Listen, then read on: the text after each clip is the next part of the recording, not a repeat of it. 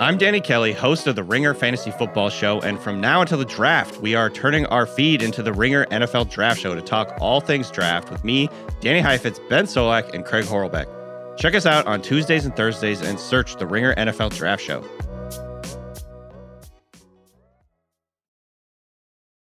Hey, my Eagle enthusiasts. This is Fairway Rollin', presented by FanDuel. Elevated events, majors, and more are coming up, and FanDuel is here to help you line up a win during the PGA Tour season. Check out live PGA Tour bets like longest drive, round leaders, matchups, birdie or better, and more. Plus, track every shot in the app and watch select par 3 holes while you place your bets. Download the app today and bet with FanDuel, official betting operator of the PGA Tour. The Ringer is committed to responsible gaming. Please visit theringer.com/RG to learn more about the resources and helplines available, and listen to the end of the episode for additional details. Quick disclaimer, you must be 21 years old and present in select states. If you have a gambling problem, call 1-800-GAMBLER or visit theringer.com/RG. This episode is brought to you by Empower. You got money questions like, can I retire early? What are my best savings options? Can I afford to pay for my kids' education? Luckily, Empower has all the answers. With Empower's real-time dashboard and real live conversations, you get clarity on your real-life financial goals. So join 18 million Americans and Empower what's next. Start today at empower.com. Tap the banner or visit this episode's page to learn more. Sponsored by Empower, not an endorsement or statement of satisfaction by a client.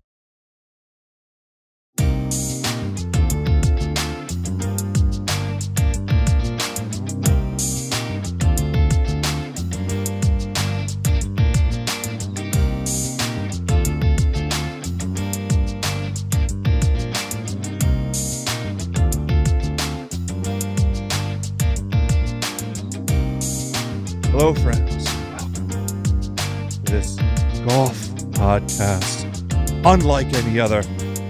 Oh, yes, my friends, we are doing it. This is Fairway Rollin',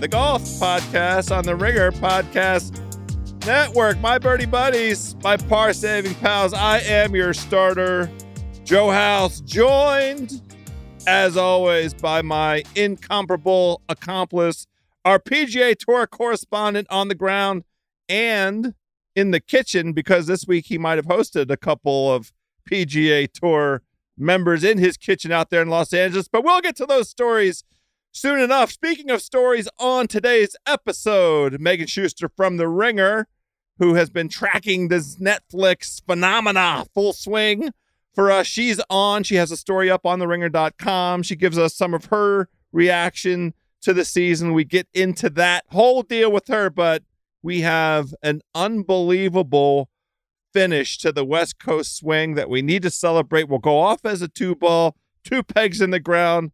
My friends, let's get it going. Nate Dogg, are you still hungover? A little bit. Yeah, you're telling the truth. I'll get better. It's okay. Just beware the miscut golfers, man. God. You had 2 of them in your house, right? I had multiple in my house. Multiple yeah. in your house. Yeah. Should we name names or should we just keep it clean? We'll keep it clean. We'll keep it clean for now. We'll protect the innocent. I'll tell you this. I got a very nice text from tournament leader Max Homa on Saturday morning, apologizing for bailing out, which of course we all knew that he was going to bail out when he finished with the lead. And literally 3 minutes before his tee time, he sent a very gentlemanly text. And that's when we knew Max was going to be locked in. And we got such a great week of golf that was the perfect end to the West Coast swing, that answered a lot of questions about who's the best player, and maybe in parentheses, players in the world. We got Tiger. We got Riviera in all of its glory. this was one hell of a week, House. So we, on this podcast a week ago, gave credit to His Holiness Eldrick Tiger Woods for observing the sporting landscape, taking note of the particular moment in the American sporting schedule and calendar, and saying, you know what? I think I'm going to go play this event that I'm the host of. And not only did Tiger Woods go and play in the event, he told us on Tuesday that he intended to win the event because he still will not countenance competing in any event that he doesn't think he can win. And then he walked all over Riviera with a bounce in his step that we haven't seen since his accident. Now, this was Thursday and Friday. And so the Friday Sports Center, you know, I mentioned this in the conversation with our beloved Shusty. What a moment for golf on the national sporting scene, on the national scale, that Tiger Woods gave us alongside the very best players in the world playing ridiculously awesome golf, right? I loved it. I felt like Tiger was a tale of two cities this week, though. Sure. Thursday, he had a little bit of bounce, but like watching him come in from the parking lot, he is hurting at every step. I'm not even sure walking is the right way to say it, right? And well, Nate, come on now. We were at the Masters last year. Yeah. That was what he was 500 times better than at the Masters. Yeah, but I got to say, Saturday, it didn't look great. I get it. Excuse me, Friday, it didn't look great.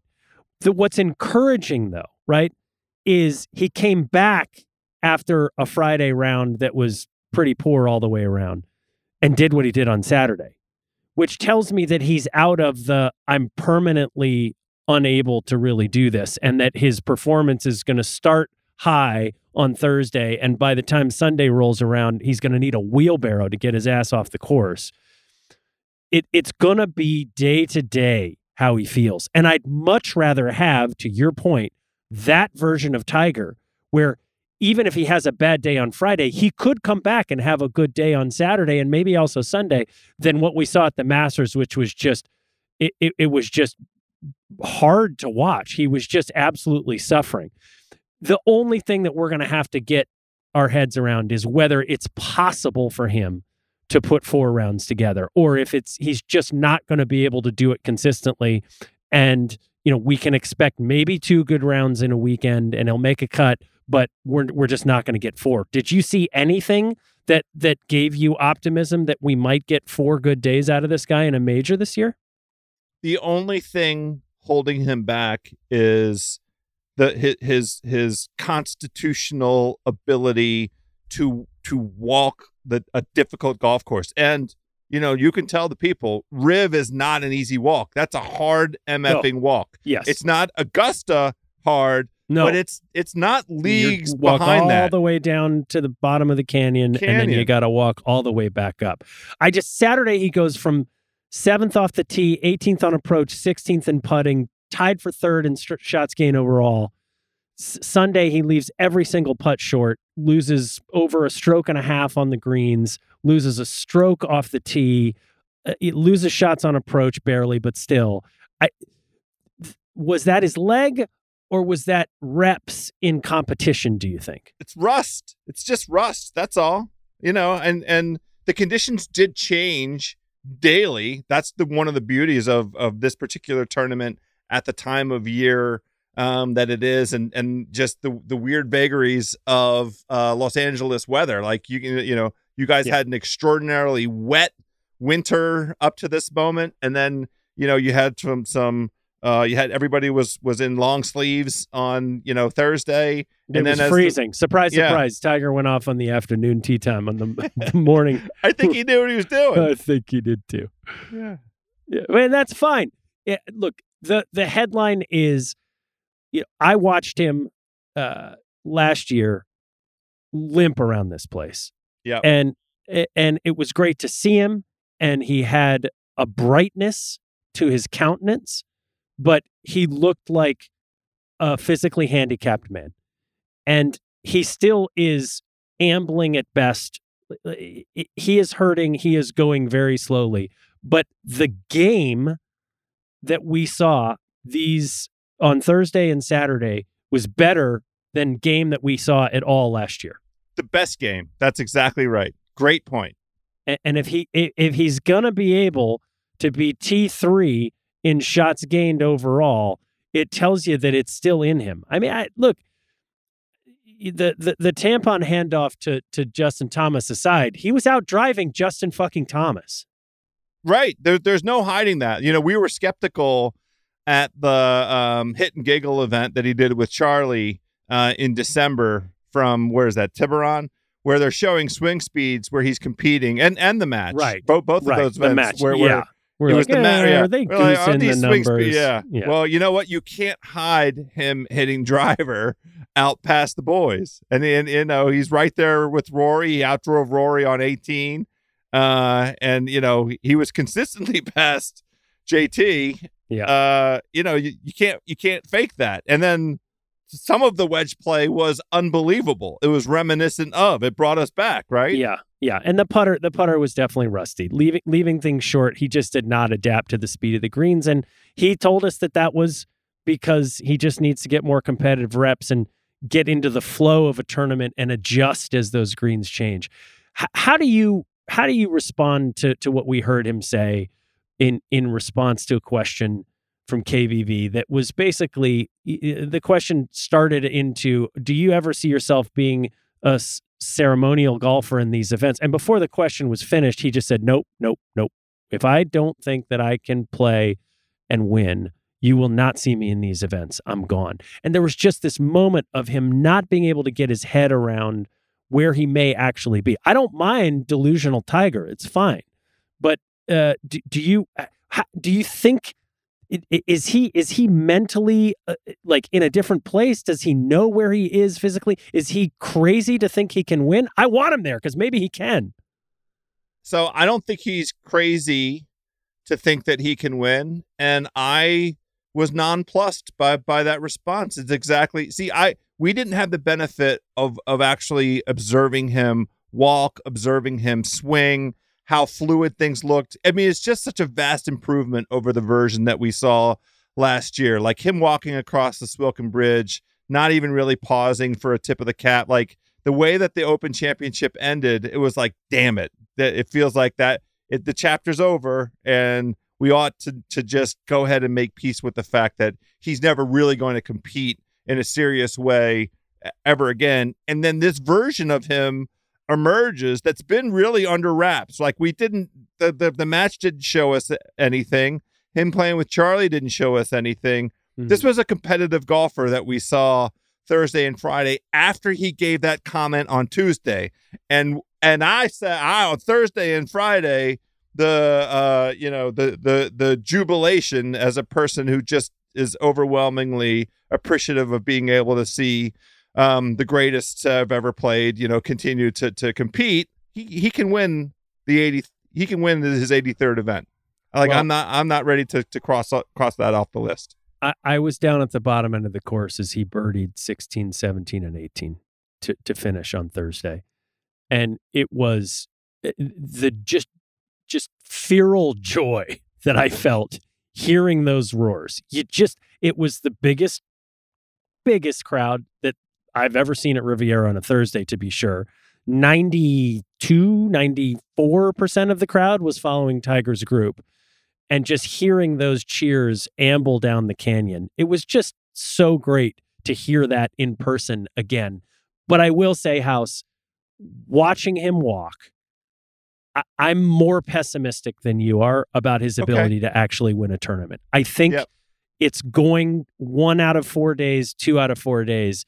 He is still physically handicapped. It is incredible what he's doing out there. Agree, the back looks better, but the leg he is struggling to get around for 4 straight days. And I can't imagine that one of those 4 days he's not gonna struggle in a way that when you're up against John fucking Rahm, who this is the first time we've talked about him, when you're up against Yeah, we're Max, 10 minutes in. Max fucking Homa, when you're up against Scotty Scheffler, there are so many strong players that it's going to be hard when you're going in with that weakness. It's just going to be hard to see. I hope it happens. It will be probably, in my view, more epic than the Masters win because he had a functioning ankle and foot and leg in 2019. But it would be incredible. But call me. I'm okay being the pessimistic skeptic. I just saw a man who is in deep pain and probably psychologically not capable of owning that part of his physical disability. So that's fine. And just to be super duper clear about it, all I'm doing is countenancing the possibility of you're an manifesting. additional win. You're manifesting. Where previously it was out of the picture, and Yeah. what he did was he reintroduced hope for continued competitive golf. Who knows how many events he'll be able to pull off? I mean, it seems like 7 or 8 at the very, very, very most. Dude, I just think six. Yeah. I mean, you expect him to compete in all 4 majors, and not then, much more. Amanda's question after Sunday was, when can we expect to see you? And he, I mean, 4 or 6 weeks if it takes 4 or 6 weeks to recover from walking 4 days of golf, something's terribly wrong. I think it just hurts him so much that he's not going to want to get up and do it for much more than Riv. I'll be stunned if he plays API and players. He gave a pretty good indication that you're not going to see me much more than the majors because it hurts too bad. Yeah. I'd be thrilled if we see him there. Memorial, API, and players are the only ones I could imagine that he's going to go do outside of this tournament and the majors. Well, and we'll just remember the context. We've hit on it already. He is the show. He is the brand. This television show that the PGA Tour is putting on is catching mass eyeballs when he's out there on the show. And so he will make a decision about what he's capable of. API makes more sense to me than the players, because why go get your brains bashed in at Sawgrass? But and API, with all the success that he's had there, and it couldn't be a flatter walk. For the purposes of these elevated events, as you look at the calendar through the balance of the year, if he shows up to it, it's an event, and there will be eyeballs. Well, look, it is an event, but what we learned the last 2 weeks is that it's an event if he's not there too. The leaderboard was awesome this week. And once again, you had in the early parts, JT flirting a bit, Scheffler hanging around, Morikawa up, Cantlay there, Will Zalatoris, welcome back. It's nice to see you. We got to figure out how to get you putting better, but still, we didn't even have Rory at the top of the leaderboard, and it was a great, great tournament with a great leaderboard. This is exactly what we wanted. The best golfers in the world on a majestic golf course, fighting it out for, hey, a lot of money, but everybody trying hard. Homa in tears because he didn't win this golf tournament. Rahm with his family. It just had all of it. And again, if you don't like this, you don't like golf. This is golf. This is what it is. This is about the best it can be. Kudos to CBS, by the way. I only saw a little bit of telecast because I was there a lot, but it sure looked beautiful. They've made a lot of changes. Like, we're doing the right things. Now the question is, how big of a market is there for this? We'll talk about that with Shusty a little bit, whether this is going to grow the game or not. Did you enjoy this? Who, me? Yes. I mean, I live for it. Like, what do you mean? I watched every single minute. Of course I enjoyed it. This West Coast swing could not have been any better for the tour or for Joe House. I mean, it was a 12 out of 10. We went back to back with Phoenix and Riv. And to, again, your point, I just want to add my own kudos. The presentation of Riv. Riv is the star of the show, right? For sickos like us. And they did a great job of delivering what Riv is all about. The course played hard. I mean, very difficult. The truth of the matter is that John Rahm got every lucky bounce and he won the golf tournament. But that's, taking that luck and converting it into success. We're not being dismissive in any way, shape, or form. But he turned every lucky bounce into a W. Yeah, there are two holes that need a rethink, and it's the fourth hole, which is a par 3, where the green runs super downhill front to back, and it's just impossible to keep it there. With the Kikuya in the position there, you just can't hold the green. And then I do think that a lot of I love the 10th hole. Give me all the 10th hole. And let's be clear, like, it played a real factor in that last round, right? Rahm almost had a disaster on that hole. Max Homa birdied it all 4 rounds. All 4 rounds. So, but I hear the player argument that a good shot on that hole is not really rewarded, and that maybe, if they're going to get a U.S. Open, that they've got to resod the front of that green with some different grass so that it actually can reward a shot that's placed well onto the green.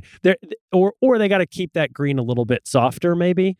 Yeah. They're going to need to think about how to manage the course a little bit. But look, I'll tell you why Max lost and why Rahm won.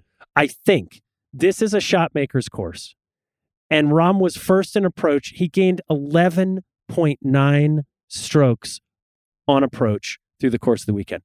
Max, on the other hand, was first in putting, gained 11.3 strokes. He had 93 putts, one off the record for fewest putts across a 72-hole event. Thank you, Justin Ray, for that stat.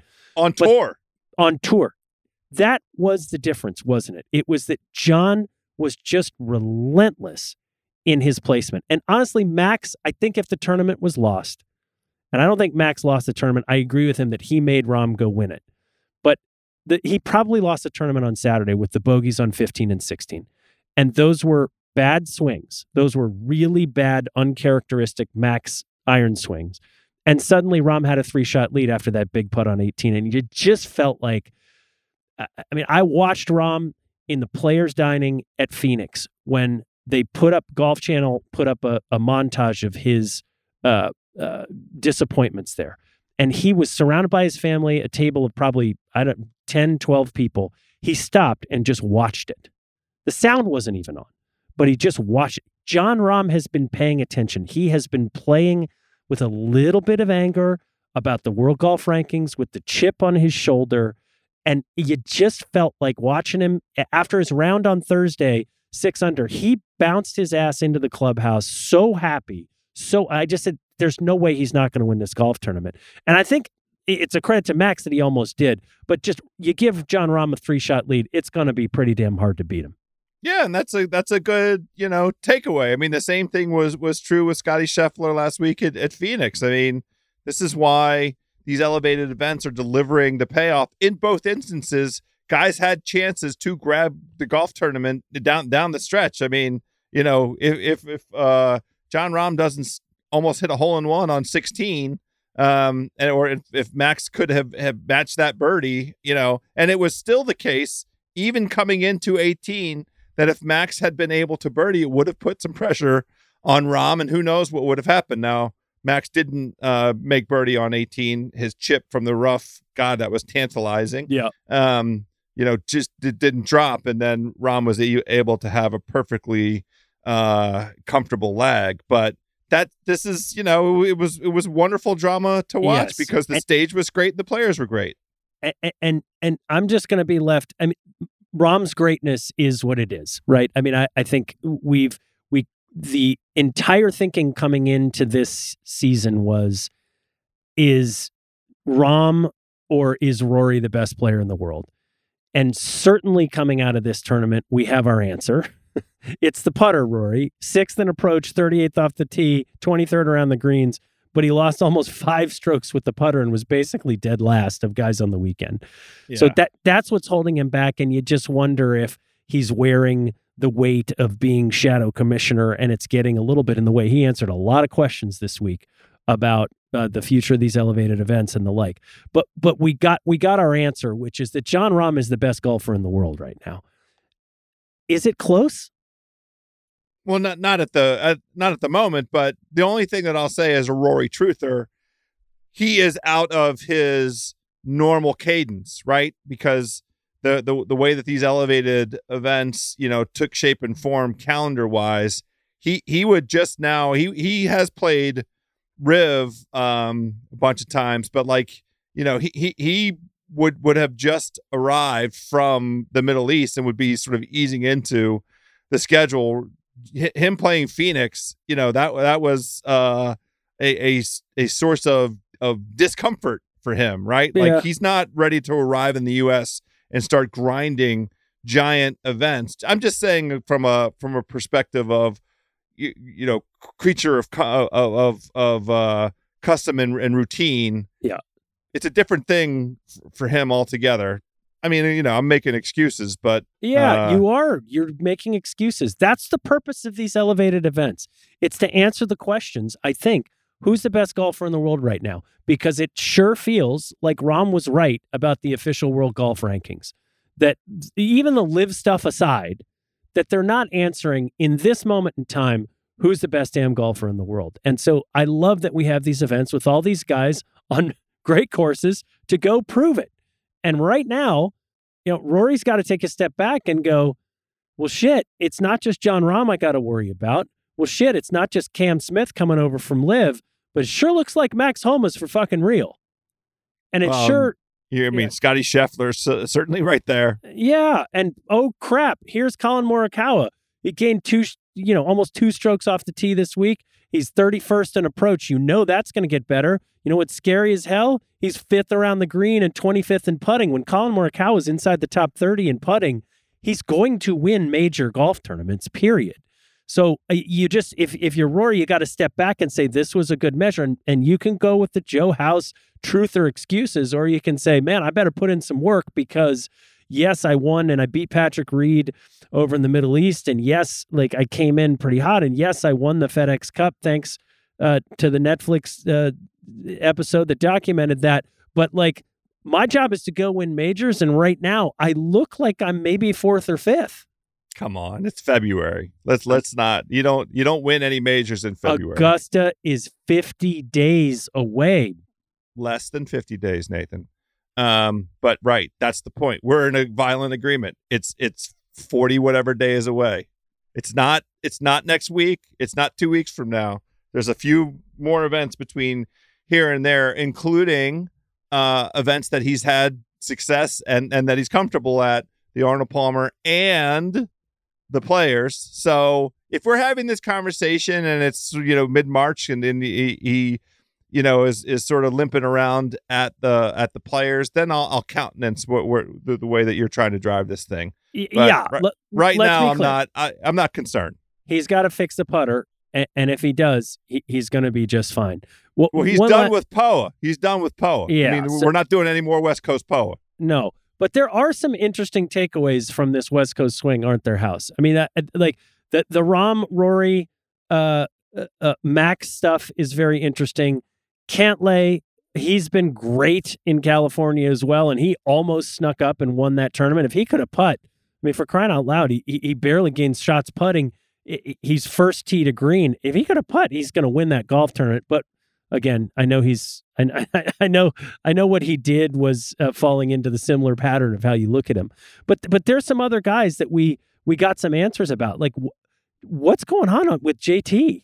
He's been around it, but I mean, he lost strokes off the tee. He lost almost 3 shots on approach. His short game seems to be great, but I'm a little bit more concerned about this performance just because the stats on his ball striking aren't very good right now. He's tired. He wants to go home. He just got married. Let the guy go home and have some time with his wife. He wants to relax. This elevated event thing coincided in exactly the wrong way with his wedding. He planned his wedding so far in advance at a time on the calendar when it would have in any year but this year it would have been very safe. Yeah. And it just happened to bump into this stretch. I'm willing to extend the same courtesy to Jordan Spieth, who missed the cut. I mean, yeah, but he played, to his credit, the week after JT's wedding.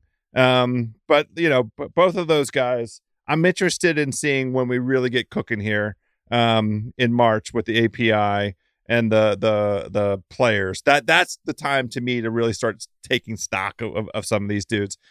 The guy that I'm thrilled to see and that I want to see keep seeing, with top 25s and noteworthy shots on Saturdays is Ricky fucking Fowler. That dude, baby. Let's go, man. Let's go. He's looking good. He's looking strong. You're finally coming over to my side of the fence on this one. All he had to do was go see Butch. He came around to Butch's side of the fence. That's all. I don't ask for much. The swing looks awesome. Yep, and we talked about it last week, but I do think you watch that Brooks episode of Full Swing and you realize, man, he was at a very, very low emotional point where he had every reason to be doubting his game and his ability. And Brooks took the money, and Ricky was definitely in the same place for definitely a longer period of time. And he definitely had a giant offer. And Ricky decided to go do the work, make some changes, be, a growth mindset and go fix it. Love it. Love Ricky. Back on Ricky. Am I going to be the middle-aged guy that dresses up that JT makes the quote about? Is going to dress up like a traffic cone. Am I going to be that guy? No, I might. You're not. You don't think I'm going to do it? I'll tell you what. You would have dressed up for your boy Tom Kim, but I do think, House, one of the things that we learned on this swing is we looked at his stats coming in and we said, all right, he's won some golf tournaments. He's won them on some not so amazing courses against some so-so fields. There were some things in his approach game and in particular off the tee that seemed to be a little bit concerning to us.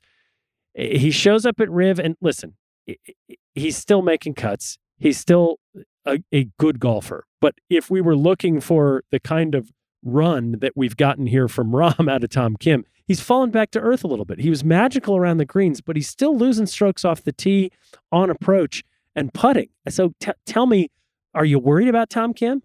When we had the season premiere show, we were together in each other's company in early January, and we're doing the thing like who could really catch fire over this upcoming season, and I was very bullish on Tom Kim, and we recognized in that conversation the thing that he was going to encounter is exactly what we've watched him encounter, which is going to these places for the first time and experiencing these tournaments and these golf courses for the very first time. There's an orientation period. He is not a talent as talented as he is that shows up for a first time and wins a tournament. And just to be fair about it, because now I really feel like the treatment that Colin Morikawa got, we talk about this with Schusty. I can't believe what Netflix did to Colin Morikawa. But Colin Morikawa showed up at the British Open, 2 years ago and won the fucking thing the first time that he put his feet on the grounds of that venue after missing the cut at the Scottish Open, previously. So like very little experience with links golf. And then he went out and won. Tom Kim, different cat, young fellow. I mean, he's a young kid just having the time of his life playing these events and these venues for the first time.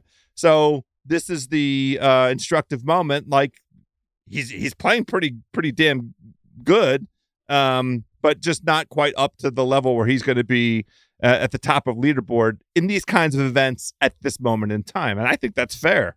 Yeah. I mean, look, it's a testament to him that we're talking about this basically 8 months after he first came on the scene when we came on the pod and picked him because we knew how many points he needed to grab to get his full tour membership. But now he's finishing tied with Tiger Woods at Riviera. He's doing just fine. It's just he's still got a little more of the learning curve to move up, and that's all well and good. I'm not meaning to write him off, but he has fallen back a little bit to earth. Listen, I just want to finish the Tom Kim thought. You know what he was completely successful with? Took a crew to Koreatown to have them experience a proper Korean barbecue to show, a lot of the folks that have been mentors to him, the JTs and the Jordans of the world. I don't remember who else was a part of the entourage.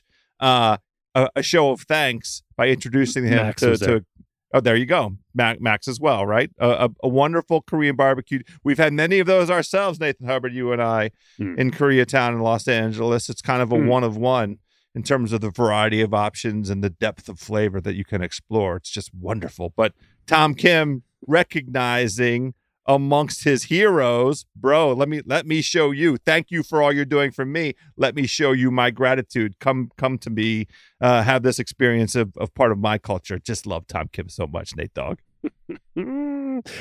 Well, we're not going to see him this week, and we're not going to see a lot of guys this week. Speaking of earning points and, trying to... Yeah, but hey, this is okay. We live for these weeks, House, because we pay attention in between the cracks so that when a week like this rolls around where the sponsor is basically bailed, it's totally unclear whether this event is even going to exist. It falls in a point in the schedule where everybody who's anybody has to take it off because they had to play the last 2 weeks because they contractually agreed to do it, and there's a shit ton of money. This is an event that is going to take a little bit of a hit. It's not a surprise that the Live guys scheduled their first event of the season to overlap with it because they knew that at least at the top, in terms of the names, there are bigger guys playing the Live event than the Honda Classic. But there are still some very interesting things happening this week at PGA National. Yes, and I do have, a couple we're not journalists on this show by any stretch, but there was some observation around the sustainability of this event. The tour has gone out of its way to tell they're shopping for a new sponsor. Mm-hmm. So there's things. Thank you to Honda for the 40 plus years of commitment. And the thought, it may not keep this place on the schedule. They might move the tournament, but whoever the new sponsor is going to get the benefit of, a commitment by the tour to try and restore this tournament just within the last decade, was clocking some tip top players and has major winners amongst the list of winners over the last 10 years.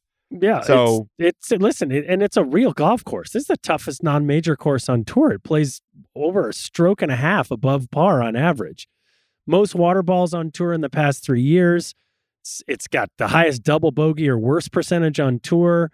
And it brings in so much goddamn water, but it's only a par 70 with 2 par 5s. So a lot of guys who aren't as long can get in the mix here. And it usually, we had Sepp Straka last year pull it out. Thank God, not thank God, but for him, thank God, because God opened up the skies and rained on Shane Lowry. I mean, pretty amazing, right? And basically took a win away from him. So we got some interesting storylines this week.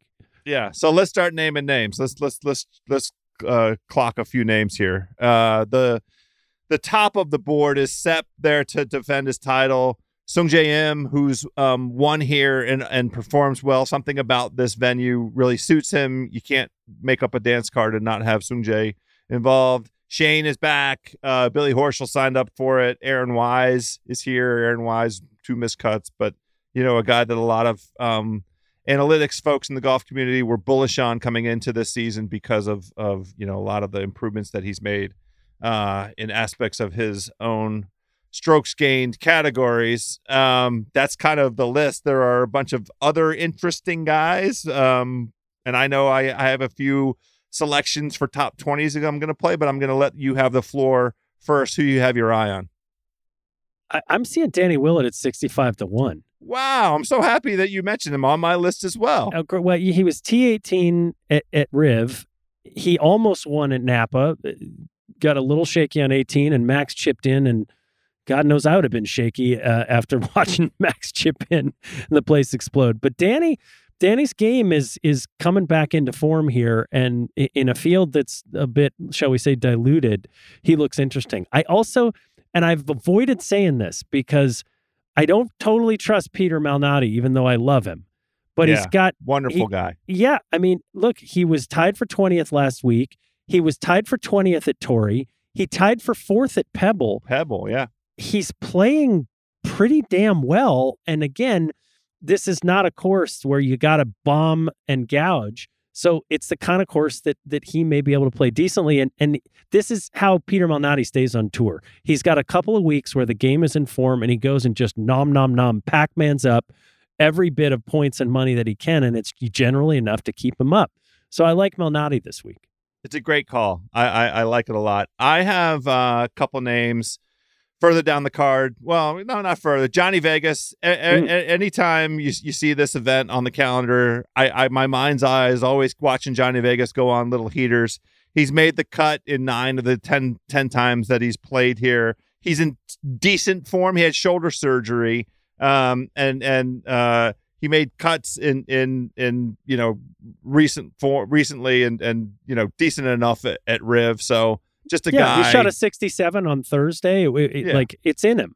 It's in him. That's right. For having shoulder surgery, but just a guy with the experience at this place. And speaking of guys with experience at this place, should I put it in the form of a question? It might be rude. Maybe you already saw this tidbit. I'm going to ask you. There is a player in the field. He's number 1 in the field in strokes gained tee to green at PGA National among players with more than 1 start at this place. I don't know. Is it Chris Kirk? It's not, but Chris Kirk I like and could see showing up on the dance card. It's Benny On. Benny's back. Benny didn't have his tour card last year. He had to go down to the KFT. He won down there, and he placed in the top 10 a bunch of times also. He's had 4 starts at this venue, and 2 of those starts include top 5 finishes. So a little sprinkle on Benny On with a he's exactly the kind of guy that we're talking about, who wants to stay on tour, has previously been on tour, can go collect some points, very comfortable at this venue, makes the cut. He's made it at the cut in all 4 of his 2023 calendar events. So little sprinkle on Benny On this week. I'm willing to do it. Well, I don't hate it. I think you're right that Sungjae is due for a win. I didn't love 74-73 on the weekend last week, and that I do like the sort of momentum plays. Adam Svensson, T9 last week. Sure. He was T9 here last year. Yeah. He seems to be playing good golf. I don't think he's going to win, but I don't mind him for a top 20 at all. It's a little bit scary because he's one of those guys who at some point is going to flame out and we're not going to hear from him for 3 months potentially. But I think you got to ride him while he's on a little bit of a Canadian heater. Yeah, in that same vein, why not a tiny bit on Lee Hodges? We saw him all over the board. Now he faded a little bit on Sunday. Yeah, it's okay at Riv, but he had a top 10 finish at his debut at this event a year ago. Why not? If he's feeling good vibes and he feels like he can top 10, that's worth a sprinkle to me. Yeah. Do you go very hard after Shane Lowry, the Shane Lowry Revenge Tour? Do you buy into that, or you think it's going to be overplayed? I don't want any part of Shane Lowry right now. There's something going on with him. That's what I'm asking. He fired the caddy. He's like crazy inconsistent. Yeah. He's a stay away until we see him sort of right the ship and string a few great performances together. For sure, he can win. Like, don't misunderstand what I'm saying. He definitely can come out and win this event. He's got exactly the right game. He showed us that last year. But I just don't want any part of what he's selling at the moment. Mm-hmm. Mm-hmm. Well, that takes the top 2 guys on the odds board off the table. If you're not worried about Sungjae. I'm a little worried about Sungjae, and I don't like the odds on Sungjae. I mean, I'm seeing that's him right. Yeah. 8-1. Get out of here. I don't mind your Chris Kirk kind of thought there. He might get some top 20 for me, and I'll look for him in some head-to-head, see if I can get some value head-to-head wise. He had a top 10 at last year's Honda, and we have 2 third-place finishes from him in January. And if you believe that Bay Hill and the Sony Open are sort of loosely correlated enough to this thing, Chris Kirk's performed well at those. That's kind of reason enough for him to catch a little bit of interest. Yeah, it could. Do you put any weight into the Cootie brothers? Pearson got a sponsor's exemption. Parker qualified this morning. Pearson Cootie's playing pretty good golf. His problem has been that when he gets into these big tournaments, he's been missing the cut. I just wonder he's like plus 160 to top 40, which is effectively make the cut, right? Yeah, ish. Maybe we don't like it. I'd rather just I want to see if any book will write for us a Cootie on Cootie head to head. That's what I would bet. You want all the cooties you can get. Yeah, I would like to have a little action on some Cootie. You understand how we do it here, Nick Dog. I think on that note, we should jump over to Megan Schuster, patiently waiting for us to talk about this Full Swing documentary. We have some thoughts. We're going to get them out in this show, and maybe we'll continue to talk about it as the season sort of drags along here. But let's go ahead and jump over and see what Schusty has to share with us about the Full Swing.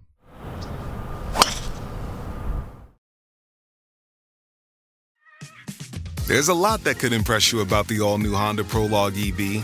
True, it's got class-leading passenger space and clean, thoughtful design and intuitive technology. But what really sets the Prologue apart from the competition is that it's more than an EV. It's a Honda. Honda, the power of dreams. Visit honda.com/prologue to learn more. Sweat? You mean armpit tears of weakness brought about by poor deodorant choices? Say goodbye to that salty river that floweth from your underarm with Old Spice Swagger Anti-Perspirant. Made for 24/7 sweat protection with daily use and an undeniable smell of cedarwood and lime. Giving you the confidence you need to quit your job, move to a remote island, and spend your days frolicking with dolphins. Old Spice Swagger Anti-Perspirant. Shop Old Spice now. It's winter, and you can now get almost anything you need for the coldest months of the year delivered with Uber Eats. What do we mean by almost? Well, you can't get a ski slope delivered, but you can get dish soap delivered. Sunshine, that's a no. But a bottle of wine, that's a yes. A snow angel, sorry, no. But angel hair pasta, Uber Eats can definitely get you that. Get almost anything delivered with Uber Eats. Order now. Alcohol in select markets. Product availability may vary by region. See app for details. All right, Birdie Buddies, we have been threatening to do this since the arrival, the full slate of Full Swing on Netflix. It's definitely still in the top 5. Is it number 2 or number 3 right now? Megan Schuster of The Ringer, who gave us a deep dive review of the episodes. She has an article up on theringer.com right this second. Schusty, welcome. Where is Full Swing right now on the charts? That's a great question. I should know this because I went back and watched a couple of episodes earlier today. Let me check. I think they appeared like right at the top of your. It's definitely top 5, and at one point it was all the way up to number 2. It's 2. It's 2. You're right. Number 2. There we go. People are watching. Chad Mum taking flowers from everywhere. Kudos to them. Very strategic, very brilliant in terms of timing. They themselves could not have anticipated getting the Tiger boost, which I think is fair enough to say, Tiger back in the orbit, and where his event sort of fell on the sports calendar. They could have anticipated it. Well, his event, Tiger's event. His event. He's going to play this thing. Dude, he was going to play this thing. We're talking about this separately, but Schusty. So thank you. You were instrumental in Nathan Hubbard and I getting the streamers ahead of time. We were able to compare some notes. Let's hit sort of right off the top your sort of overall reaction to the narrative arc and your sort of big picture takeaways. Yeah, Schusty, what I'm dying to ask you, is this good? Save it. I think that was honestly my biggest question coming away from all 8 episodes is like I binge watched them, I think over the course of 2 days once I got the screeners, just because I was so curious what this is going to be. I'm a big Drive to Survive fan that got me into Formula One many years ago. So I was really hoping this might, be good enough to have the same effect. In terms of narrative arc, I can't really tell you that there was one for me. I enjoyed the episodes kind of as their own sort of standalone entry points into a few of the players on tour. But other than that, I can't say that there was a whole lot more meat on the bone for me. I will say my biggest thing coming away from this is I am hoping that this was sort of them setting the stage for future seasons, maybe having some higher stakes, maybe getting into more of the real full season kind of arcs and things that it took a Drive to Survive a few seasons to get into too. But yeah, I don't know. I came away feeling very meh about the whole thing. Meh. Yeah, so let me ask this. And I'll just confess my own bias. I don't want to apply my bias to the two of you, but I couldn't answer the question, who is this for? Who is the audience? Who is this intended for? Because on the one hand, they were very deliberate, the producers, in the way that they delivered this to the viewing public to explain some very fundamental things about competitive professional golf. And then on the other hand, there were certain aspects of different of the characters that they chose and the stories that were told that made a lot of sense for deep golf sickos, maybe not as much sense for novices. And it felt like they were trying to straddle a little bit, but that's my own sort of bias. I couldn't answer the question as to who the intended audience was. Yeah, I'm with you on that. There were definitely moments where they would really kind of dive in and explain what the cut was and how people get paid and, what the logistics of a major are, kind of like how many days do they run? When does the cut happen and all of that? But it was tricky. And I'm sure that, if you were to ask one of the producers, I'm sure they would say our audience is everyone because you're wanting to reach the most people with something like this, of course. But it was a very tricky line to walk. And I'm not totally sure. I kind of wish that I was able to watch these episodes having no golf experience and having the experience I have. I rewatched the first episode earlier today and I was like, would I have liked this if I was just coming in cold turkey, having, heard of Jordan Spieth and Justin Thomas and not really understanding the fact that they were friends. But it's weird. I don't know that it's necessarily for one side or the other. And I wish that I could come at it from both angles and see which one made more sense to me. Yeah, they sort of stumbled into some narratives, didn't they? It was clear they were at the Phoenix Open. It was clear they were at the PGA. They were at the US Open. They're those like intertwined stories around the PGA. Mito choking it, JT winning it, and while Spieth was struggling, Fitzpatrick coming in second and then going on to win the US Open. But it was almost like that was an unintentional thing that they didn't really summarize and piece together. My question for you, Megan, is who comes out of this as a star? I mean, I think I know what you're going to say, but does anybody get the big ass, the equivalent of the podcast boost? Like who gets put into the next stratosphere because of this? Or does anybody? I think the obvious one is Joel Damon, if only because he comes across as so wonderfully relatable and so normal in a series where very few of the other guys come across as like your everyday person. They're all talking about, the mental side of the game and how difficult golf is and how impossible it is if you're not giving it 135% every time you tee it up. And he really comes in and is very open in his self-doubt and his questioning of his own performance. And I personally, as someone who is trying to get back into the whole working out thing, found his gym footage very relatable when he was in there with his wife. And his wife was like, I'm kicking your ass, right? And he was like, yeah, I do know that. They were wonderful.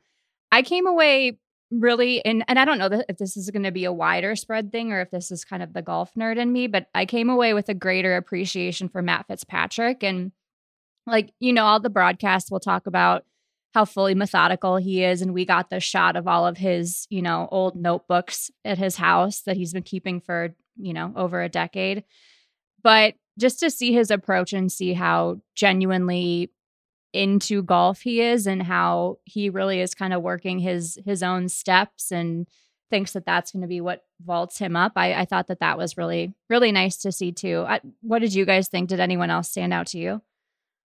I mean, I'm weirdly biased in this. Joel Damon was in my house on Friday. I was hungover as hell on Saturday because Joel missed the goddamn cut at Riviera, and he massively overstayed his welcome, climbed into my bed at 3 a.m. and poured a scotch down my throat. And then when I woke up and like looked around and texted like who pooped in my, like, I had the worst taste in my mouth ever. Joel was already in line at the American Airlines terminal at LAX to take a flight home to go see Lana. Like, and he texts me like a picture of him. You can't even see it, but like he texts me a picture of him standing in line to probably go sit in seat 32B in the middle to get back to Phoenix. So I have a super weird perspective on all this. I sat my mom down because she was in town on Saturday after Joel left. She'd met him at dinner, and I had her watch that episode without telling her anything. And at the end, she said, "Oh, he seems like a very nice young man." I was like, "Mom, you met him last night." She didn't even remember. So she couldn't even put the two people together to know that there was Joel Damon. So I'm biased on this one because I think he's great. I just couldn't tell how like powerfully impactful that was. The internet seems to really love it. And there's a lot of the protect Joel Damon at all costs, which I feel bad. I will say this. I wanted more from the Rory episode. Mm-hmm. I loved it. And even this week at Riviera, it is so clear that Rory is wearing the weight of being the shadow commissioner on his shoulders very heavily, and that it might even be in some cases impacting his golf. But you saw that storyline there. We just didn't get underneath this guy. You know, they didn't tell the story about him choking the Masters, right? And that's his white whale at this point. He's close to a career Grand Slam. And again, maybe it's not for us. Maybe it's not for us. But there's so much more to the psyche of some of these guys that I felt like the only person's psyche that we really learned deeply about was Brooks Koepka. Mm-hmm. I'm glad you're walking us up there. Yeah, let's go there. Let me give you a reaction first to the Rory Tell point. me that.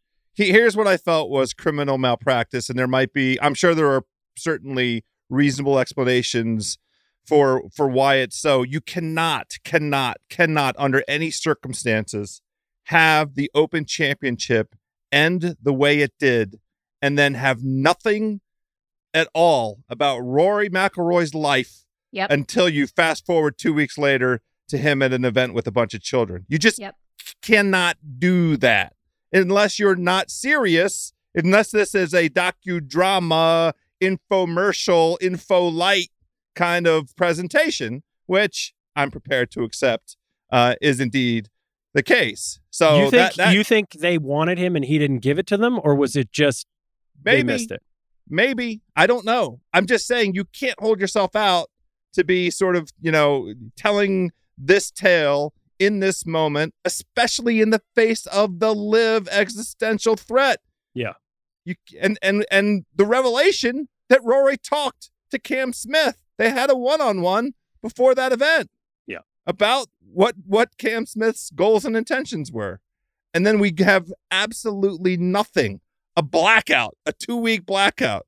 Like, dude, everything happened in those 2 weeks. He's the most important player, Rory McIlroy. I accept that. We've been watching it. It's terrific.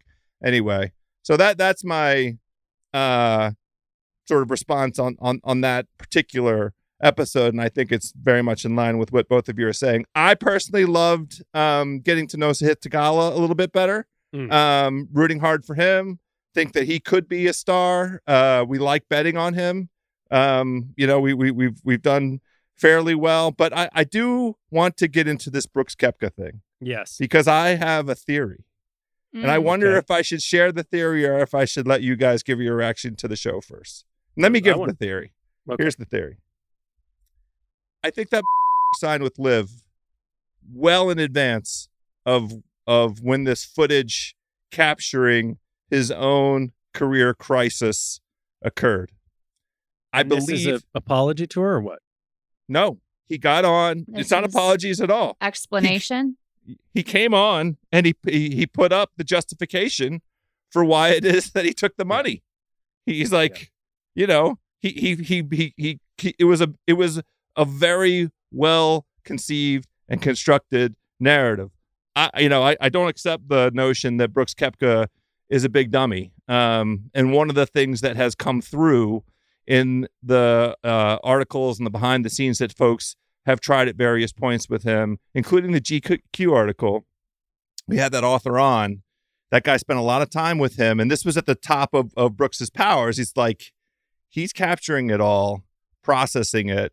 So my view is that was a calculated presentation that provided the pretext for what he'd already decided to do. Okay, That's but my Shosti, I want to hear your reaction to that, but I have to hear, you dropped a little bit of a Woj bomb in your piece, which is you insinuated that Brooks might come back. So this is not from me. I have to credit Alan Shipnuck with this. He did I think it was a mailbag column or something last week. And he was asked in there who he thought the first live golfer might be to have, I think it was like buyer's remorse, or the first one that might try to make a comeback to the PGA Tour. And Alan, in his reporting, had said, you know, he was already hearing rumblings that Brooks was regretting his decision and was not happy with live. Not totally clear, you know, why or if it's, you know, the golf aspect of it, if it's all of the, you know, kind of weird self-promotion that they've been doing heading into this season, or, you know, some kind of combination of factors. But having to spend time with Bryson DeChambeau. Yeah. That's probably a big one. So that was something that Alan reported, and something that I found very fascinating, considering a lot of what he said in this episode, and that what he's been saying all along, that his main drive is to win. And, you know, in live, you're not really winning at anything. Even if you do win, you know, it's a group win. It's He did cry when he won in the fall at the event that nobody watched. But do you think all of this was calculated? I mean, Meg, do you believe that? Do you think that I actually felt like I understood Brooks's decision and his waffling better, also his prickliness and defensiveness, because he's such like a dude, but he so clearly had lost his confidence and just not learned how to be vulnerable in front of people until he got in front of the cameras. I don't know.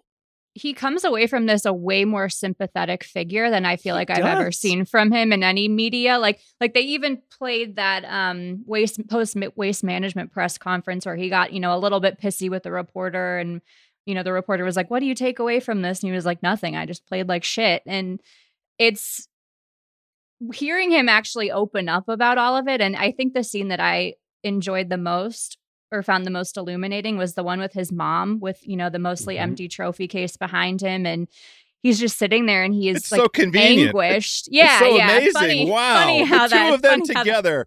Brooks with his mom in front of the empty trophy case. What an amazing coincidence. That happens. But he just sounded anguished over the fact that Scotty Scheffler is out here winning all of these tournaments and, you know, is not going through the same mental gymnastics every day that Brooks is. And he's like, you know, when you're playing like that, you're not thinking about golf. All I do is think about golf. And I found that really, really telling and very hard. You know, it was actually hard to watch. And I thought he came away from that, way more sympathetic than I've ever felt towards him. He just always painted himself as the guy who was too cool for school. I'm not friends with anybody on tour. I think golfers are kind of nerds. It's not a real sport. I just show up and kick everybody's ass and then I leave. And to see somebody in such disarray at such a low point, I think they were right to not make it the opening episode, because they're right. Agree. It was a little depressing. But I don't know. So neither one of you agree. You're giving him the benefit of the doubt. You're giving him the benefit of the doubt. It's fine. I don't mind it. It's totally cool. I do want to chime in on the rumor of him leaving. Some of the folks in the golf sort of media community have expressed skepticism to me about Shipnuck having any particular access that would be revealing as it relates to Brooks. In no small part because Brooks hates Allen, and anybody in Brooks's entire orbit or anybody that would touch Brooks, revealing anything about Brooks's intentions. But we love Allen. This is not disparaging Allen. It's merely, whatever rumblings he might be hearing, where they're coming from. I will say it did have the ring of truthiness. He would be the one that I would circle as most likely to do it, because it has occurred to them that they're not on television. If you want to watch golfers on television, you can watch what we just saw this past weekend. The first 7 minutes of the Friday Sports Center about Tiger Woods and the Genesis Open. Sports Center leads with golf. You know what tour that is? It's the PGA Tour, not the Live Tour. And you know who cares about being on television much, much, much more than Brooks? Jenna. Jenna Sim don't like not being on no TV. It's a television show, and they're not on it. And it's a gigantic television show, and they could be on it, but they decided to not be on it because they took all this money because Brooks keeps getting injured and can't play competitive golf against those guys he's been going up against. Anyway, and by the way, got his brother a sweetheart deal. Great job by him. Terrific. There's another narrative that came through that, again, this weekend reminded me, and that was last year when Jocko Niemann won at Riviera. He came off that green, and every single one of the Latin players was standing there waiting for him. And the rumors were swirling a bit there, but that group is ridiculously close. And frankly, outside of Cam Smith, those are the only guys who are actual real golfers, right? And the Norman pitch, it worked on those guys. He was able to get that group to believe that, they could represent a continent and that the team concept mattered. And that, so then, I guess my question that I wish they would have explored a little more is like, why didn't it work on some of the other guys? Like, why didn't it work on the guys from his home country? If it worked on the Latin guys, why did it not work on Adam Scott or Jason Day? What fell flat? And they just didn't get into those narratives. And again, maybe there's just no time for it. But the only other problem I have with the one on Mito is every episode started with a warning that there was smoking in each episode, and there was no smoking in each episode. Mito and his wife chain smoked like a motherfucker, and none of that was in the goddamn thing. I wanted to see that. If you want to humanize these people, show them like chain smoking as Mito's double bogeying the 18th at the PGA to lose it. That would have been the realest shit. Yeah, I felt a lot of the Live stuff fell sort of flat to me. And maybe that's just because I've been reading about it a lot last year and following it relatively closely. But I came away from all of that not really feeling like I'd learned anything more than I already knew coming in. And that was one of the storylines I was most excited for this season, was to see what kind of inner workings they had, if they had any footage of the backdoor conversations or any of those conversations between Rory and Tiger and Jordan and all of those guys who are, kind of trying to help reshape the PGA Tour to keep people around. And I didn't feel like I gained any more insight into any of that. I would have loved, of course, to have heard from Phil or have had much of anything beyond. Weird to not have him. Beyond the fact that he wasn't at the PGA Championship this year. I felt like, correct me if I'm wrong, but I think that was the only time he was really mentioned in the series, which, I'm sure he probably chose not to participate given that this series is associated with the PGA Tour and all of that. But that was a really big hole to me, especially the Phil stuff. How did you end up feeling about Poulter? Because that was the one where we really saw the decision. Like, did it make you more sympathetic, or does he come off as just a weenie to you? I didn't feel any more sympathetic to him. I felt like the stuff with his kids was sort of designed for me to feel sympathy for him, and the fact that, he's like, I can't really play anymore. I got to provide for my 4 kids. And I was like, meanwhile, but you're he's like flying private to London. Right, exactly. I was like, you have, homes around the world. You have private jet access for you and your kids. I was like, you know what? If that's what you want to do, that's what you want to do. And that is what it is. But I didn't feel any better about it from his perspective. Yeah, I will say that, the Poulter piece was basically just sort of confirmatory evidence of what we understood to be the motivation for him. And one of the things that Nate and I talked about a lot as this thing came together in the first part of last year was the difference between the rest of world golfers and the U.S. golfers in terms of the treatment that they get from the DP World Tour, from the Australian tours, the South African tours. I don't think it's a mistake that there was an appeal to rest of world golfers, a case that Greg Norman could make about the PGA Tour as a bullying and kind of exclusionary entity, and that resonated primarily with like Lee Westwood and Poulter, the old heads, maybe a little bit to Henrik Stenson as well. And then it wasn't that, for the Australians, I mean, Nate, there's an Australian team. It's Cam Smith, Mark Leishman, Matt Jones. Now, he didn't get Jason Day or Adam Scott. I know, but we have a South African team. We have a South American team. Worked. Yeah. I mean, for the rest of world guys, not as compelling for many mainstream U.S. golfers other than Bryson and DJ and Brooks and Patrick Reed. But I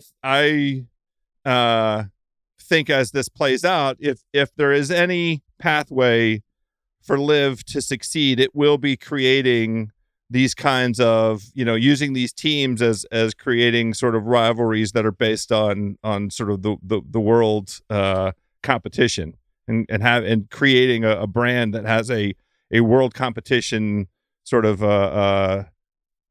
element to it. So we've established that we're not sure who this is for. We've established that we're not even sure if this is good or not, although it's enjoyable watching. Mm-hmm. Is there going to be a season 2? Yes, there is, because we've seen the Netflix cameras. At least we know they're following Homa. I've seen them up in his grill. But what do you think they're going to do in season 2? Do they continue this individual player storyline? Do they try to put together the timeline of a season? Like, what do you think we should expect for where they go from here? I do hope that they try to put together a timeline of a season. I think something that kind of splits the difference between these player profiles and something that gets at some of, whether it's, bigger trends in a certain season or even just how golf works. Like how do these players train? I would love an episode about that. How do they, come back from a, Jordan Spieth like mental lapse or a Brooks Koepka like mental lapse? I think there's a lot of ground in there to just see, we heard a lot in this first season about, a lot of, these guys, they're just so good because they're so tough mentally and they're so great at grinding it out and they have all of this focus. But I would love some more kind of tech look into that and how did these guys actually, develop. We got a little bit of that with like Justin Thomas and his dad, but outside of that, I didn't feel like I learned much more about how these guys come at the game themselves. So I like getting to know more players. Like you said, I loved Sahith's storyline and his dad was adorable, and meeting all of these players' families is really fun for me. But I like Drive to Survive has started to do this a bit more too, where they'll sprinkle in 1 to 2, maybe 3 player profiles a season and use the rest of the episodes to kind of try to build up this arc about, whether it's the championship or the cost cap or all of these kind of new things that are affecting the sport. And I hope that this show is able to kind of build on itself so that once we're introduced to these characters a bit more, we can have more real storylines and real stakes. That's the thing that to me is the one element that we have to have in season 2. We have to have stakes. There has to be. They've done a wonderful job of creating this. Here's the introduction to the tour. Here's an introduction to some of the most interesting characters, with the notable exception of Colin Morikawa, who for whatever reason they fucking murdered. I don't know why they did that to him. Why did they turn him into a little prick? I don't know. I don't have like an answer. Super not. Really tough edit. Really tough edit. They murdered the homie. But other than the homie Colin Morikawa, they introduced us to lots of, interesting characters. So like, okay, here are the characters. Now let's see the fucking show. Put on the show, please. We want to see the show. There's so much. Megan, you touched on it. Like one genuine conversation in the locker room about Liv. We can't have one of those. Not one. None occurred.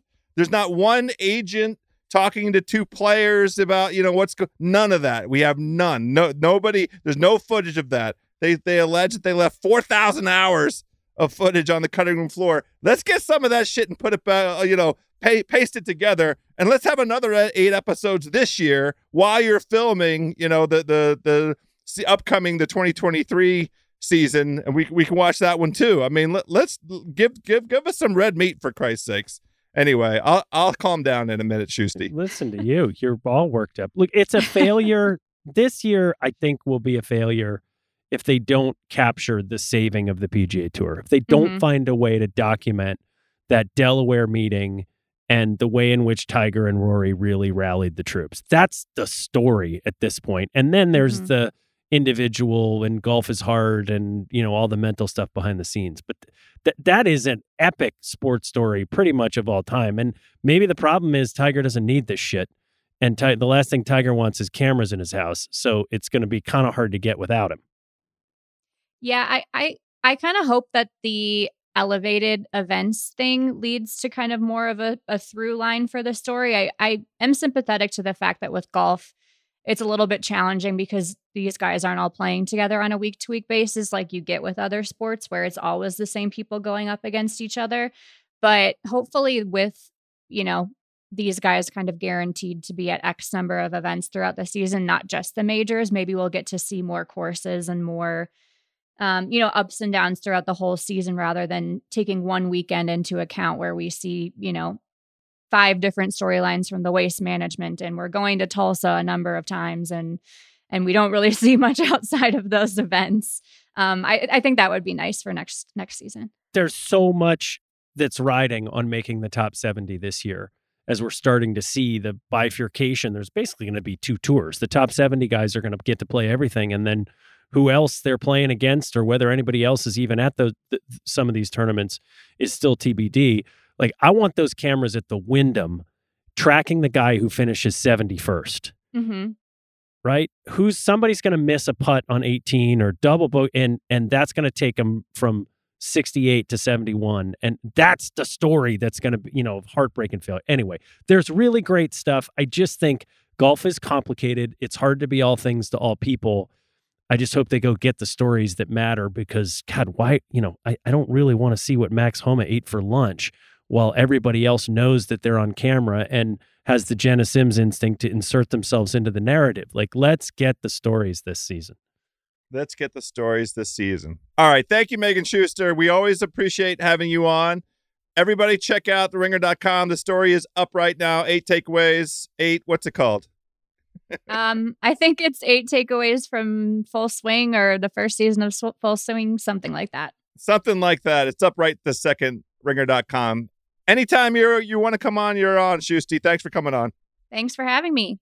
Always. All right, there you have it, my par-saving pals, my birdie buddies, my eagle enthusiasts. Our thanks to Megan Schuster for coming on and helping us break down this Full Swing thing on the Netflix. Our thanks to Eduardo Campo helping us with the 1s and the 2s on production. And we are back next week with another episode of The Fairway Rollin'. Hope everybody has a little ROI at the Honda Classic. In the meantime, it's going to be 70 degrees here on the East Coast on Thursday. Please go find your way to a golf course and throw a peg in the ground. And if you do that, let's hit them straight out there.